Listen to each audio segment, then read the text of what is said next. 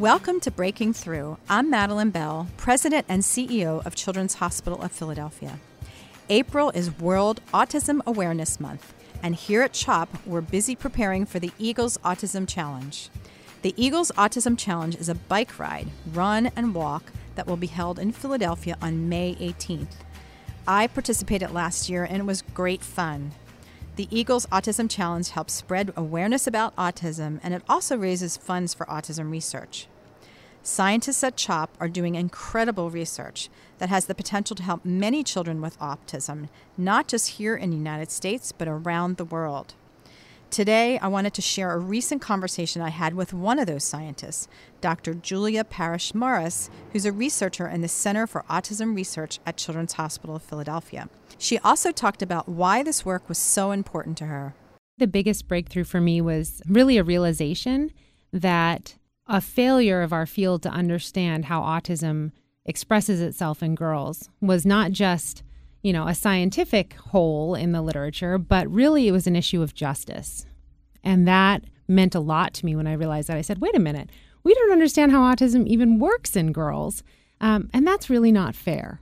And so I'm interested in the question of how autism expresses differently in different populations as a scientist, but then also just as a person and as a parent and as a sister. I really care a lot about fairness in science. And it's important that we understand girls so we can help them get the best kind of intervention possible that is appropriate for them and that they're going to benefit the most from. Can you tell the listeners about the incidence of autism between girls and boys? Sure.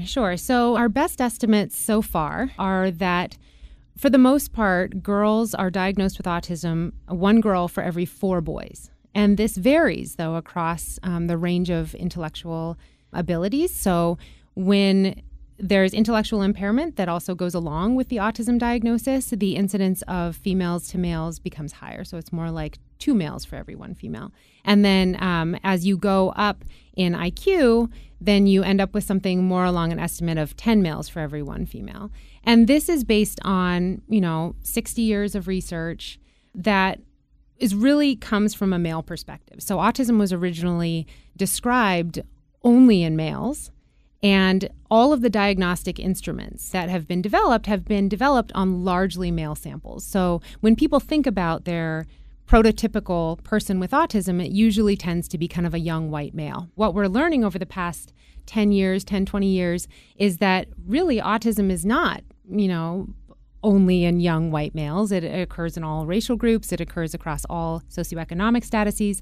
And it may have been underdiagnosed in women because of a lack of understanding for the way that autism might be expressed slightly differently across these different groups. And my particular interest in women is, also kind of intersectional in that I'm interested in the way that this expresses itself based on different cultural experiences as well. So autism can look different depending upon the different social influences that you had growing up.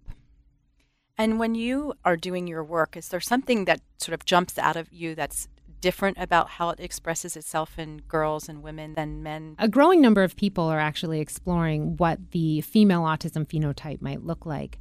But it appears that there seems to be a little more social motivation. So for whatever reason, we don't know if it's biologically based. We don't know if it's because women are subjected to different societal demands than men. But what people have found is that girls are more likely to sort of imitate their peers and stay closer to them on the playground, engage in more what we refer to as masking or camouflage, where they sort of either suppress their autism symptoms or engage in social behaviors that they see have worked in terms of helping them fit in a little bit better. But this also comes with a big emotional toll. So it's very exhausting to constantly sort of be pretending or camouflaging or masking. So that's one piece of it. And then the research that we're doing in our lab, which I'm really excited about. So I'm a language researcher. I'm really interested in the way that people communicate verbally. And there are some subtle differences that we've been finding between females with autism and males with autism that are consistent with the differences in language that we find between males and females without autism. So these sex differences are kind of preserved. But they really hadn't been described before in the literature. So we're finding subtle differences that when they add up, it can make it harder to identify a girl with autism, or it can make it more likely that this girl might be misdiagnosed. So that's one thing that's really prominent in the literature, is that girls with autism tend to go through a variety of different diagnoses before they land on an autism diagnosis. So depression, anxiety, OCD, eating disorders, or they're, missed entirely. They're not diagnosed with anything until they're adults. Girls tend to be diagnosed significantly later than boys with autism, which means that they're missing a critical window for intervention. And then when they are diagnosed, the interventions sometimes are very based on sort of male-centric things like toys and, trucks and those types of interests, whereas girls with autism don't have exactly the same interests as boys with autism for whatever reason. Those kinds of things, I think, are very exciting. Another thing that we do in our lab is infrared eye tracking, which is an exciting technology that allows you to determine where and for how long a person is looking when they're looking at a social scene.